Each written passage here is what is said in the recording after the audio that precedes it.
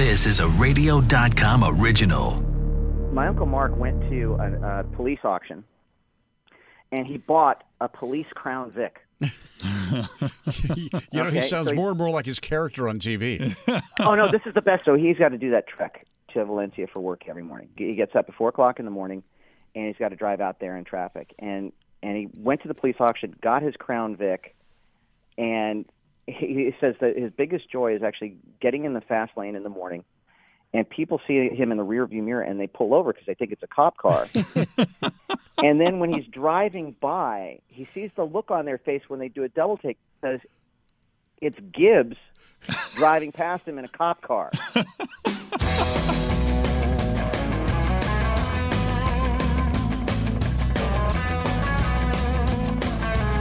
Hey, everybody, and welcome to a new edition of the Talking About Cars podcast, where, of course, it's all about everybody has a car story, from celebrities to car personalities and others in the car industry. I'm Randy Cardoon, and this week, our own Hot Rod Bob Beck joins me live. Live. That's your cue. That was your cue. I am. Okay. I'm alive. Okay, good. Good to know.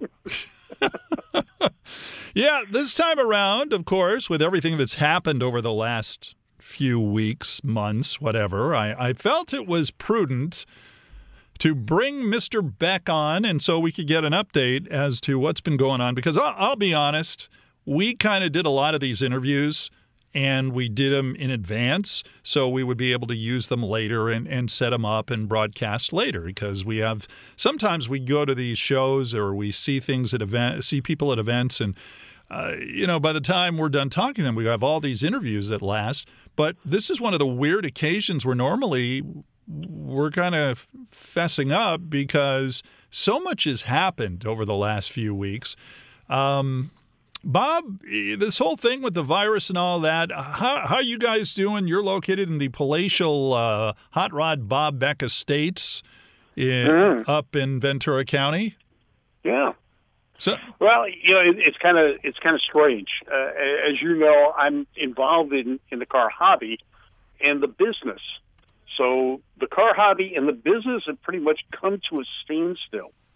No racing. I'm not working at my regular job.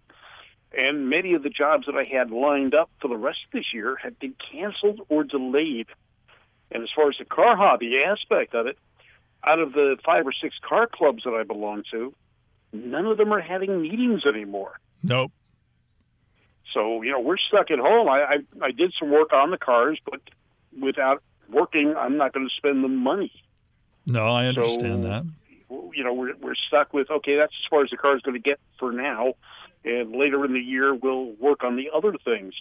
So this has really had a substantial effect on us.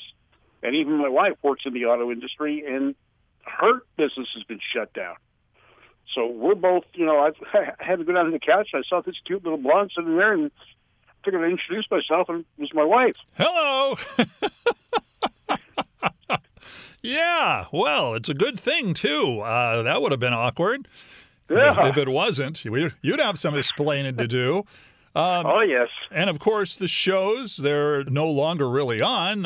We're talking about Spring Fling, the big Chrysler show in Van Nuys out at the rec center out there on Woodley Drive there.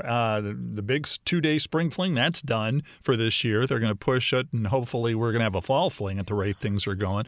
So many car shows that are just getting thrown to the side. And one thing I find interesting is a lot of people are actually doing what I call improv car shows. Like, for example, I'd go check my mail at a nearby P.O. box place, and there'd be a couple of guys with Corvettes or a couple of guys with Porsches and maybe some other car, and just kind of hanging out. And there's like 4 guys. Yeah, and they're the rebels. I was kind of joking. We saw a photograph the other day of Donut Derelicts, which is a place people gather on Saturday mornings, very early in the morning, and usually the parking lot is full. This last weekend, there were 10, 15 cars, and they were all 1-car parking spot apart. So they were keeping their social distance. And we kind of joked about having a cruise night. where everyone stayed in their cars. So we can keep our social distance, but still have our car events to an extent and be somewhat sociable. And then, like we're doing, get on the phone and talk to each other. You may be in the next car over, but you're conversing because you're on the phone. Right. Well, are we allowed to roll up the windows or keep them down? Well, we'd have to keep the windows up because, that if you sneezed or coughed, it could travel 10 feet, about the width of a car spot. So you keep the windows up and, air conditioning on if you've got it. Although it's been cool enough, we really don't need it. Yeah, true, lately. And no, not at all. On this edition of the Talking About Cars podcast, I think one of the better interviews we've ever had, because Gunnar Nelson, the son, one of the sons of the late Ricky Nelson, one of the twins that had the group Nelson, and he is a car guy, a definite car guy. Yeah, definitely hardcore.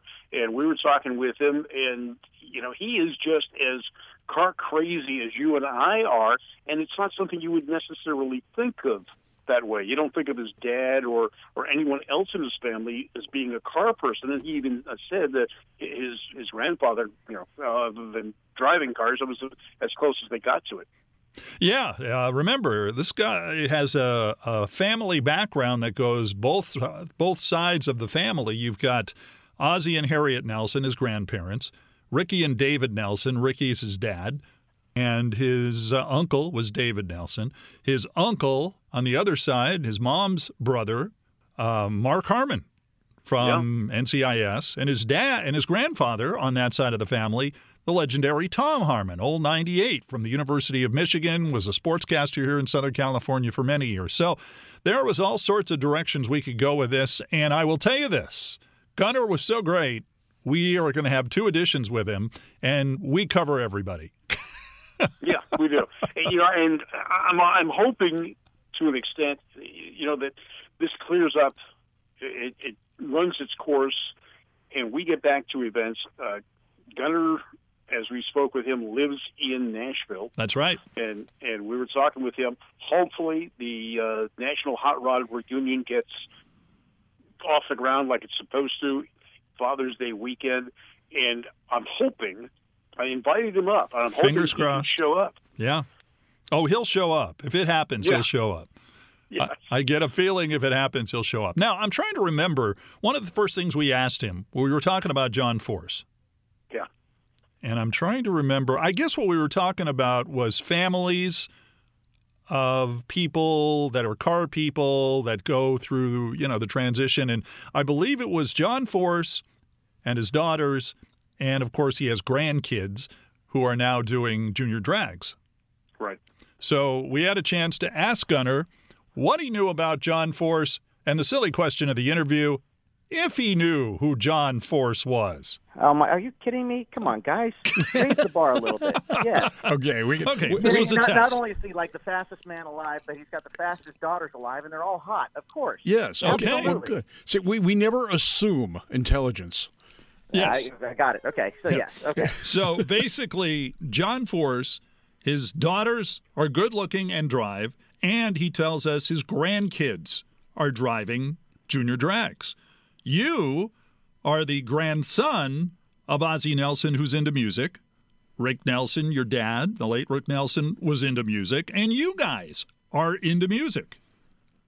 Well, I mean, more so than that. I mean, I think that the parallel, thank you, it's a very flattering parallel. I mean, the family business is the family business, but, it was really cool having the kind of social proof that we had when we were growing up, that you could look around, you look down the hall, look across the room, and see people doing what it is you want to do when you grow up at the highest of levels. To us, it was possible, and I'm sure it's the same thing when you do have a family business. I'm sure if you talk to the Mannings, they would say the same thing.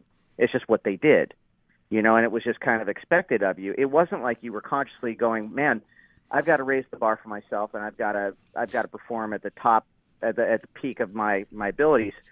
It's just kind of, it was natural, it was normal, it's what you did, and it's what you loved. And I think that you're always better, no matter who you are and what you do, you're always better at the things that you love to do, that you're passionate about. And as long as I can remember, my brother and I have wanted to make music.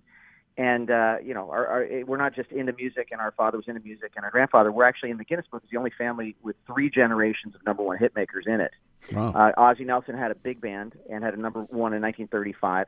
Our father sold 500 million singles in his career, and had "Hello, Mary Lou" and "Traveling Man." Actually, his song "Traveling Man" was the first #1 on the Billboard Hot 100 charts when the chart was invented.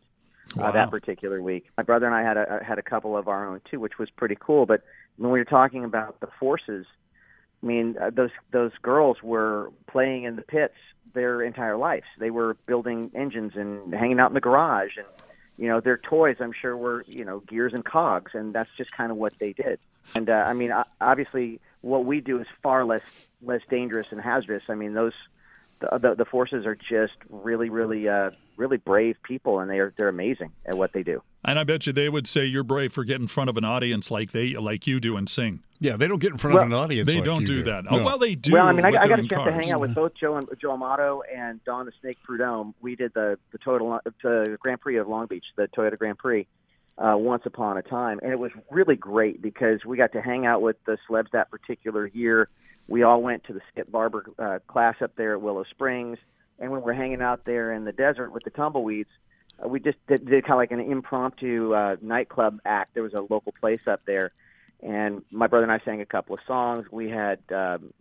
He didn't even have tool time at that point. That's how he actually caught the bug, and we had both Joe Amato and Don Prudhomme in that class there for that race. And hearing those guys describe what being in a top fuel drag car was so funny. I mean, I can't even repeat it. I'm not sure if I can on this, but he said, okay, this is great. So just I want you to imagine you're in the car, and this is all great. You're in your fire suit, you're in your helmet, your balaclava. You've got, it sounds like, thunder around you. It's incredibly loud. It's great. The light turns green. You go hammer down. Now, I want you to imagine taking your butthole, only you didn't say butthole, and basically inverting your body to where the top of your head goes through your ass. That's what it feels like taking off in a top fuel dragster. And these guys just did it as a matter of course. I mean, to them, setting world records was just another Wednesday. Exactly. And to top it off, it's incredible. And to top it off, in the hot rod final at the Winter Nationals this year, John Force went 332 miles an hour and lost. Is that insane, or is that insane? It's wonderful, though. It's really cool because it's really, honestly, kind of one of those great, those great examples of the human spirit and what is possible. I mean, imagine this: 30 years ago, you would just say, absolutely, it's not possible. You can't keep the car on the ground. There's no way something can travel on tires that fast and without it being strapped to a sidewinder, which is really cool because we were actually in that same class there. We were talking with Paul Newman's stunt double, Stan Barrett, who was billed as the fastest man alive for a long, long time. And it was great because he set the record in the Budweiser car there on the Bonneville Salt Flats. And he said, man, that was fast enough. Okay, we did the pass, then we did the second pass. And because the first pass wasn't fast enough, I had the bright idea of strapping a couple of Sidewinder missiles to the side of that car. And so we just got up to speed. And just when you didn't think you could humanly go any faster, I popped the Sidewinders, and I can't even tell you guys what that felt like. Well, have you ever had a chance to get? That is awesome, isn't it? Did you ever think of getting into a dragster? Jack Beckman, who beat John Force this last weekend, is an instructor, or has been an instructor for the driving school down at Fontana. And he had 333 miles an hour. That's how close it was. It's ridiculous. Look, I've been asked to actually drag in a couple of cars in the past, and it's really nice actually doing what it is I do because a lot of times it's actually helped us feed our racing Jones. I mean, Matthew and I, anything that we can race, we do. We've done everything from Formula Fords to Legends cars to Indy Lights, and had a great time doing open wheel. We really, really enjoyed it. And I'm fast. I'm like stroke race, either crash or win. Matthew is actually more talented than I am. He actually legitimately could have been a professional race car driver if he wanted to. And so many of those people that come from entertainment got their first taste of racing and caught the bug racing by doing the celebrity race in Long Beach at the Grand Prix. How did you get the bug to cars? Well, honestly, it's just kind of one of those things. I remember when I was a kid, there were a couple of things that I was really attracted to. I obviously loved music, and my dad was doing his Stone Canyon band as arguably the first country rock band. He pushed my cribs aside and was actually rehearsing in our bedroom. So we were always around music. We were always around loud amps and drums and all that, and we just loved it. That was really cool. But our dad was also a car guy. It seemed like every week he was showing up with something that our mother made him sell because it was too loud or fast. and I just really, really loved it. I loved the visceral experience of being next to usually an American engine and the way that made me feel. And it's kind of one of those things I think it's kind of like, it's like riding a Harley, guys. You know how it is. If you have to explain it, they wouldn't understand. Right. You know, you're either a car guy or a car girl. You're the car person or you're not. It's one or the other. There's no real gray area, you know. And I've got plenty of friends who really don't get the Jones that Matthew and I have for automobiles. And someone explained it to me. It was really kind of cool because now I'm going through this phase where, you know, I just sold. I had a C7 Corvette Z06 convertible with the Z07 package on it, and that was honestly the finest car I've ever owned in my life. And also, an exercise in frustration. I only sold the vehicle because I literally couldn't get it out of first gear without exceeding the national speed limit in every state of the union. Oh, yeah. I mean, for real. I mean, this is a car that does 206 miles an hour, honestly. And it was really a truly amazing car. And if you turn off all the electronic help on it, you could get yourself in trouble. And I've done a lot of seat time in race cars. And I can tell you that car is really overqualified for the street unless you are Randy Prost or something like that, and you actually really know how to drive. And I've been going through this 50s kick. So, you know, I bought a couple of vintage trucks, and I've been restoring those this week, and I've been having a really good time with the style thing. And, you know, it's just kind of throughout my life, you know, I've always coveted these cars that have driven by and thought, you know, one day when I grow up, if I catch a lick, I'm going to buy that. And I've been really blessed because throughout the years, you know, you buy, you sell, you trade, you hold some that you love. But I really honestly do believe that really the thing that really kind of set in stone our love for cars was our father had a 1973 De Tomaso Pantera L. And that was his ride. And our dad was not a materialistic guy at all. He really wasn't. He was really more of a spiritual guy. He was very simple. You give him a Snickers bar, a Mexican Coke, and an acoustic guitar, and he was happy. My he man. Was fine. Yeah. But you know, the day he drove by, he said he was on the way to the studio in 1973, and he was in the San Fernando Valley and drove by Mayberry Lincoln Mercury right there on Vineland, and right there in the showroom was the first Pantera anybody had ever seen in the area, and he fell in love with the car. And that was truly a love affair from that day until the end of his life. The only physical thing our father genuinely loved was that Pantera. It was a red Pantera. And for those out there that don't know what that is, research it. The market's gone through the roof this last year, which is crazy. There are a lot of great things about that car. The style of the car was decades ahead of their time and so classic that it looks contemporary today. Beautiful Ghia-designed, wedge-shaped Italian car that former race car driver Alessandro De Tomaso actually came up with a car company, much like DeLorean or Shelby or any of those guys. And his take on it, he wanted to do an Italian body with an American V8 in it.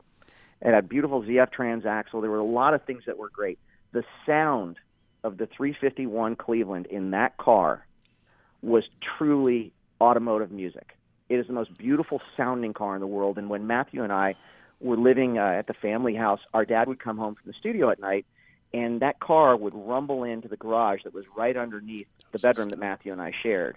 And the garage door would close, the car would shut off, and the whole house would rumble when it came in and vibrate the beds and all that. And Matthew and I would know that our father was safe and he was home and all was well with the world. So it was really kind of that did it. You know, seeing our father connect with that particular car. And he'd own a lot of cars, a lot of Shelbys, a lot of Mopars. He really loved it. He actually did some midget racing when he was a teenager, which was pretty funny. The story, I mean, Grandpa Ozzie was running the family television show, and our dad was really the showrunner on that show, keeping our family wonderfully employed, and the 14 people in the crew and their families happy and employed for over 15 years. And so there were a couple clauses in the ABC contract. One was a morals clause, and the other was one of those things where they wouldn't insure you in any way if you did anything that was life threatening. So, our dad was kind of a daredevil anyways, and he was bored working on that TV show for 14 years. So he got some hobbies along the way, and one was midget racing. And the problem with our father, he was actually really, really good at pretty much everything he picked up. He'd get bored with it real quick because he'd master it too fast. And racing was no different. He got into midget cars out in Riverside, and he won his first through his 10th race. And that it was all in the first. It was over the weekend and stuff. And then Monday rolls around, and there is a big picture in the Los Angeles Times with the winner of the race. Ruh-roh. Our dad was seen out of his helmet for the first time, and Ozzie was reading the family paper in the kitchen, and thus ended our father's racing career. But he had to do what we all have to do, which is just kind of get reminded. Look, doing track time is amazing; it's so much fun. But if you have a little element of that in your life, that's great. Look, I as a side note here, I hang out with car people. I married a car girl. My kids are into them too, because it's nice to see that Jones gets passed on through generations.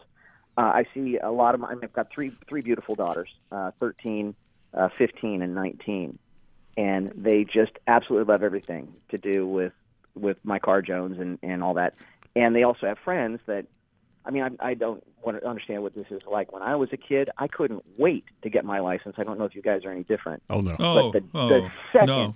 I was sitting there waiting at the DMV on my 16th birthday when it opened to take my test and get my license. Man, there are kids nowadays with Uber and stuff. They don't even care. They don't want to learn how to drive. I don't understand it. I don't get it. But my kids are going to know how to drive stick. They're going to go to kart racing school. They're going to do all of that stuff and be highly overqualified. Kind of brings a tear to my eyes, don't you think, Bob? A man who wants to bring up his kids right. You know what I mean? Yes, and shifting. It's what they call a manual transmission, a millennial security device. Yeah, it's an anti-theft device. Yes, exactly. So yeah, they look at it and they just kind of go, "What is that?"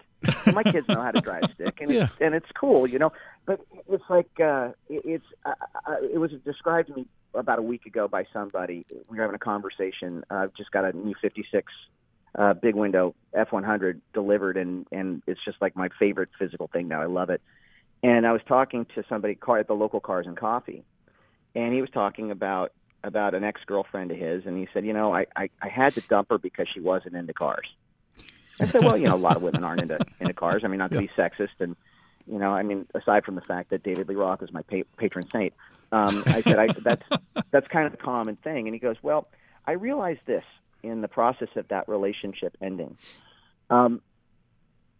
If people do not understand the romance of classic cars, they don't understand romance in general. Interesting. It's not something. And I kind of thought of that. It's really wise, but it's really true. When I look back in my life, anybody I'd ever been with that wasn't into cars, they also weren't into romance either. They didn't think it was important. And to me, that is the juice of life. It's everything. That whole thing about music and great food and everything about cars, it's what makes life worth living to me. It's not about the destination. It's about getting there and having fun doing it. All right, let's go back. You mentioned your wife's a car girl. How did you find a car girl? How did you guys run into each other? Well, it was just kind of a natural thing. She actually showed up with my whole family at a gig in the middle of nowhere in the California desert. It's halfway between. It's in Ontario, California, halfway between Los Angeles and Las Vegas. It's where the tumbleweeds go out to hang out and go on vacation. Absolutely. And I was in the middle of nowhere, and they all showed up, and it was really cool. And as a matter of fact, in our first conversation that we had that particular night, because I couldn't keep my eyes off her, we started talking about cars. And that's kind of one of my litmus test questions on a first date. I have to test the waters, and it's kind of, you can learn a lot of things about a person. And so I said, okay, if I gave you a magic wand, you can have any car in the world, what would you want? And without missing a blink, she looks at me. She said, a 1977 Bandit Trans Am with T-tops and a manual transmission. I thought, okay, this is love. There you go. Okay. Did she get it? Yeah. As a matter of fact, my brother got it. He drives it all the time because I also found, too, in my car, Jones, the only thing better than owning a car is having friends that do. Yeah, there you go. All right, so one of the other trucks that you have, and there's a great little piece of video of you guys on your big trip to North Dakota on your Twitter feed. Talk a little about that, the trip to North Dakota. And the one thing I noticed is you had mentioned the Chevy truck is your high school car. Now, is it really your high school car, or was it like the one you had in high school? No, it's like the one. The one that I actually drove in high school. It's a great story behind this. I always wanted to, again, like I was saying, I had to get a car because it wasn't just fun and transportation. It was survival. Things were tough at my house at that time. Our parents were divorced. Our mom was dabbling in the wild turkey at the time, and so getting out of the house was really kind of important to us. Plus, we were playing the LA clubs all over the place at the time, and I needed something to move our gear. I was a drummer at the time, and it's fairly gear intensive. And right around that time, I was 15 or so. My uncle Mark, who is Gibbs on NCIS, Mark Harmon, also has a thing for cars. His thing was older cars, and he's one of those guys that when he restores a car, it's got to be bone stock, how it left the factory. I mean, he's a guy that romanticizes a 6-volt system in a car and stuff, and he doesn't want anything changed. So our uncle had been working on a TV show at the time, and he was in Montana, and he happened upon a 1953 5-window Chevy half-ton pickup truck. And we're talking farm equipment, and 3 on the tree, power nothing, that thing. And when he found this thing, it was sitting, I think it was a shop truck for somebody, and man, it had been beaten up. It was full of Bondo. Someone had welded a utility bumper to the back, dents everywhere, but no rust, and the engine was strong. No leaks, the engine was strong, and no rust, but it just looked horrible. Everything about it was horrible, but all the things were pretty much there. And so he drove it over to our house there in the Pacific Palisades around that time, and I fell in love with it. I just thought it was really cool. I think I fell in love the first time he tried to reverse out of the driveway because it didn't have synchromesh, so it grinds in first and reverse. Oh, yeah. And I went, oh, man, that's really cool. And so we talked about it, and I talked about it so much. Every time I saw my Uncle Mark, I brought up that truck, and he said, well, let's make a deal. I'll sell the truck to you for $1,300. That's going to be my price. It's what I got into it. And, to a kid in 1983 who was delivering pizzas at the time, that was a fortune, But he said, we'll do a deal here. I'll sell you the truck, and you take care, in auto shop, you take care of all the wiring, the mechanicals, you get it safe and sound, and you fix it up as best you can to where you can't do any more of the internals. I'll take care of the cosmetics. I thought that was a great deal. Yeah. So that's what we did. So I spent 2 years in auto shop with my friends, and we rewired the truck. We rebuilt the engine, which was that wonderful 235 straight 6 that they're still manufacturing to this day. It's the longest running tenure for any engine ever manufactured in America, the Chevy 235 straight 6. They still sell them in South America, apparently, because they're so good. And I got it all fixed up, and then, it was kind of a cool thing because I went to Palisades High School at the time. And at that time in history, let's say 1983 through 85, the hot car at the time was like the Volkswagen GTI or a Scirocco. The Mustang GT had finally debuted in 83 with a proper V8 for the first time since the Cobra 2 piece of crap that they had out forever that Farrah Fawcett used to drive in her TV show. Mm-hmm. And that's what all the kids wanted. So when I showed up with this Gardner truck, basically, in my freshman year, I just got laughed at every single day. Every time I reversed out of the parking lot and stuff, and I would grind in first and reverse, the kids would laugh at me. But over the summer, leading into my senior year, I got the truck finished enough for my uncle's satisfaction. He did the paint job at Earl Scheib, went to Faith Plating there in Los Angeles, and did all the chrome. And that first day of school at senior year, it was like a Mr. Miyagi moment. I rolled into school with this gleaming, bright red Chevy 3100 5-window with wide white wall tires and the hubcaps and the whole thing. Man, it was gorgeous. And it was really cool. I definitely had the most styling car at Palisades High School of any kid that was there. And I did it myself, which made me proud. But also as far as utility, like I said, Matt and I were playing the LA clubs all the time. And that truck started every time. It worked for us all the way through our club career and building ourselves up and getting that first record deal. And that car really honestly was our salvation, not just for me personally, but for making our music and our band. And, I basically wound up, after our father died, the last gig that I played as a drummer for my band Nelson was on Saturday Night Live. Matthew and I were the only band in history to be the musical guests on SNL without a record deal. And we did that, and we were on the plane home. I decided I wanted to be a guitar player instead and move up front with my brother and do kind of a duo thing.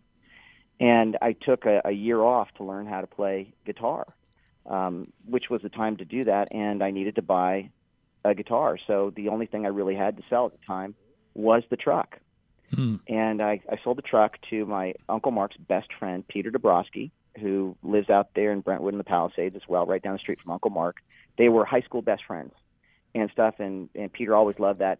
And he took my truck, apparently, and I took the money from that. I bought my first electric guitar with that money. Peter went, restored the truck, and took it from fire engine red like I had it to something that matched, Peter's personality. I love the guy, but it's fire engine beige. It's very thoughtful now. It's very, there's a visual sedate. Right there. Yeah. Okay. Yep, very sedate. And Peter, it's Peter's favorite thing to this day. He's never sold it. He has it. He drives it every chance he gets. He told me I can stop bothering him to buy the car back. He will never say. He said he's going to get buried in that truck. I can stop asking. So, warp forward about 8 months or so ago, Matthew and I were playing in Minot, North Dakota, at a place called Norsk Høstfest. It's for freaking Swedes like me. They all congregate there. And Matt and I were doing a gig, and we were driving back to the hotel. And out of the corner of my eye, on the right-hand side of the road at the Chevy dealership, I saw something that meant, man, it just flashed and looked a lot like my high school truck. And we pulled off into the dealership, and I walked inside, and sure enough, 1952 5-window in the exact same color that I painted my truck in high school. It was like a deja vu. It looked exactly like my truck, except for the wide whites. And I started a conversation with one of the salesmen. He called the owner of the dealership at home. They came down, and the timing was right. It was kismet, because apparently the owner had the truck in the showroom there in the local Chevy dealership just to attract business for people to come on in. And he said, I've had it here for 5 years, and I'm pretty much done with it. Now I want to move on to other things.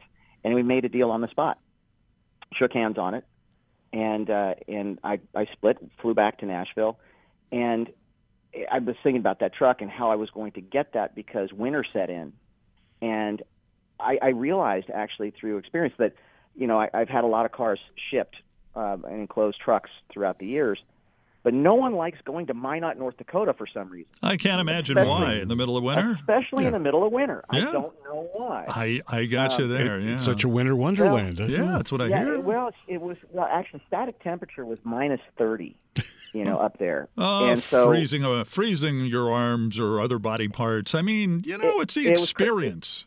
It was crazy, but I wanted to get this truck, and he was nice enough to say, okay, I'm going to put it in storage for you and stuff, and in the spring when you can, if you want to send a truck or if you want to fly in to drive it back down, you can. But Matthew and I found ourselves not that far away from Minot, North Dakota for our Christmas with the Nelsons tour this past year.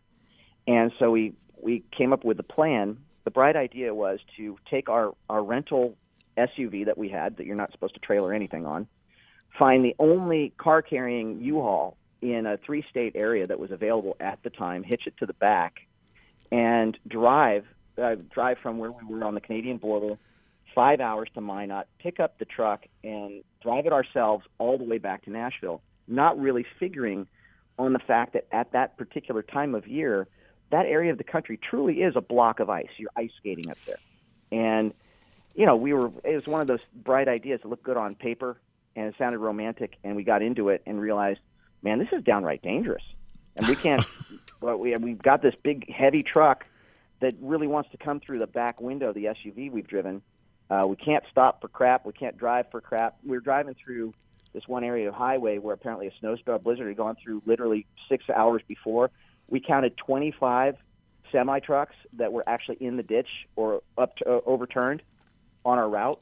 Yikes. We just decided to film the whole thing. So it was kind of like this epic journey to get what I called my high school truck, to get it back, and we have it now. We successfully made it back to Nashville.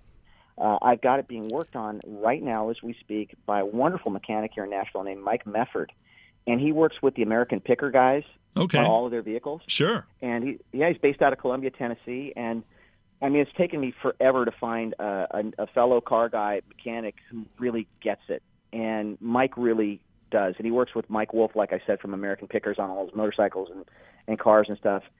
And he's just as jazzed to be working on this thing as I am to be getting it and driving it and doing all of that. And I'm restoring it exactly the way my truck was in high school. With your Uncle Mark, what was his favorite car in his collection? Well, he actually has another 56 Ford F-100 big window. He's got one in Robin's Egg Blue, and that's I think that's his favorite car as far as like his Sunday car. He's got one of the Mercedes supercars. I forgot what that model is. It's about 5 years old, but it's the one that looks like a spaceship. Yeah. Yeah, he's got that. But I think he has the most fun. Only my Uncle Mark would do this. My Uncle Mark went to a police auction, and he bought a police Crown Vic. He sounds more and more like his character on TV. Oh, no, this is the best. So he's got to do that trek to Valencia for work every morning. He gets up at 4 o'clock in the morning, and he's got to drive out there in traffic. And he went to the police auction, got his Crown Vic, and he says that his biggest joy is actually getting in the fast lane in the morning, and people see him in the rearview mirror, and they pull over because they think it's a cop car.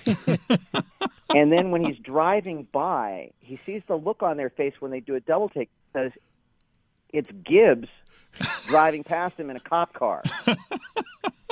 NCIS is on your tail. Well, the funny thing, That's right, NCIS, they drive Chargers on the show. But I mean, imagine. I mean, we've done that here where we don't drive those cars. No. But how many times have we seen people driving, CHP cars on the road? Yeah, Right.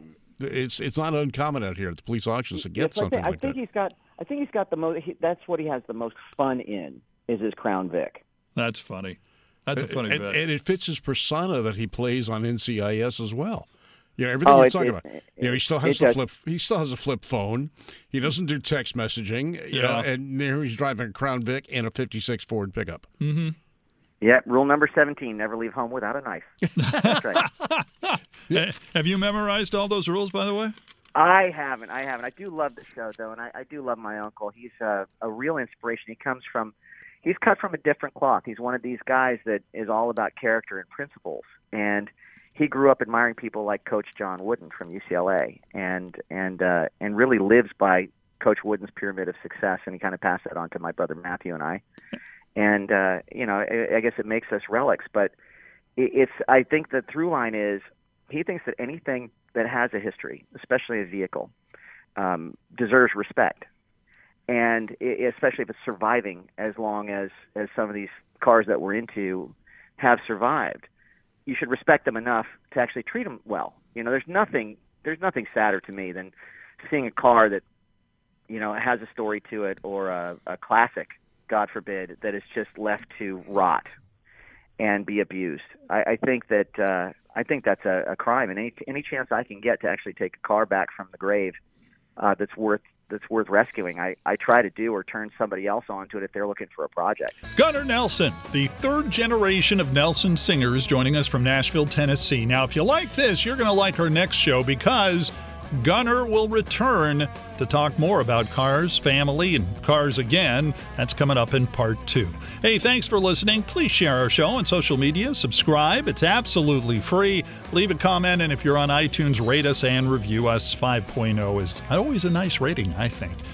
Thank you in advance for helping our podcast grow. Our website, talkingaboutcars.net. You can follow us on social media, Facebook, Twitter, and Instagram. Of course, the show is on radio.com. Chances are that's where you're listening, or KNX1070.com. Remember to subscribe. Again, share, retweet, or both. Until next time, I'm Randy Cardoon along with Hot Rod Bob Beck. Join us as we have some fun talking about cars. This is a Two Tired Guys production.